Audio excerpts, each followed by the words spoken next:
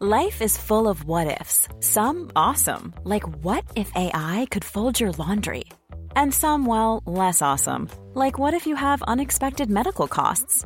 United Healthcare can help get you covered with Health Protector Guard fixed indemnity insurance plans. They supplement your primary plan to help you manage out-of-pocket costs. No deductibles, no enrollment periods, and especially no more what-ifs. Visit uh1.com to find the Health Protector Guard plan for you.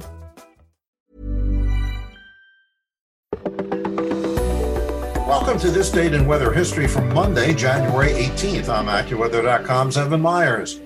During the Dust Bowl days of the 1930s, much of the Great Plains of the United States was bone dry. Because there was little rainfall, the ground was dry.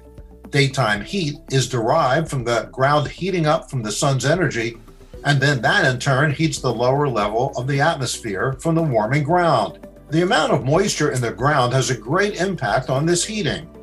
A large percentage of the sun's energy goes into evaporating the moisture on the ground surface. When the ground is dry to begin with, the sun just gets to work warming things up. It's not the sole reason the temperatures climb to record high levels, but it certainly helps. During the 1930s, in places like Oklahoma, a significant number of high temperature records, all-time high temperature records, were set in part because of this dry weather phenomenon. Lack of moisture also has an impact on lowering temperatures. Moisture in the ground leads to higher humidity near the ground and sometimes prevents temperatures from getting below the saturation point of moisture in the air. When there's little moisture, temperatures can drop even more. So, in addition to the extreme heat that we all hear about from the Dust Bowl, there was also extreme cold.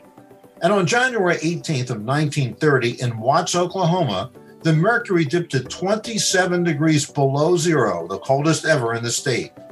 It was the first day of a string of 33 days when the temperature averaged 2.8 degrees below zero, 7.7 degrees colder than any other period since records commenced.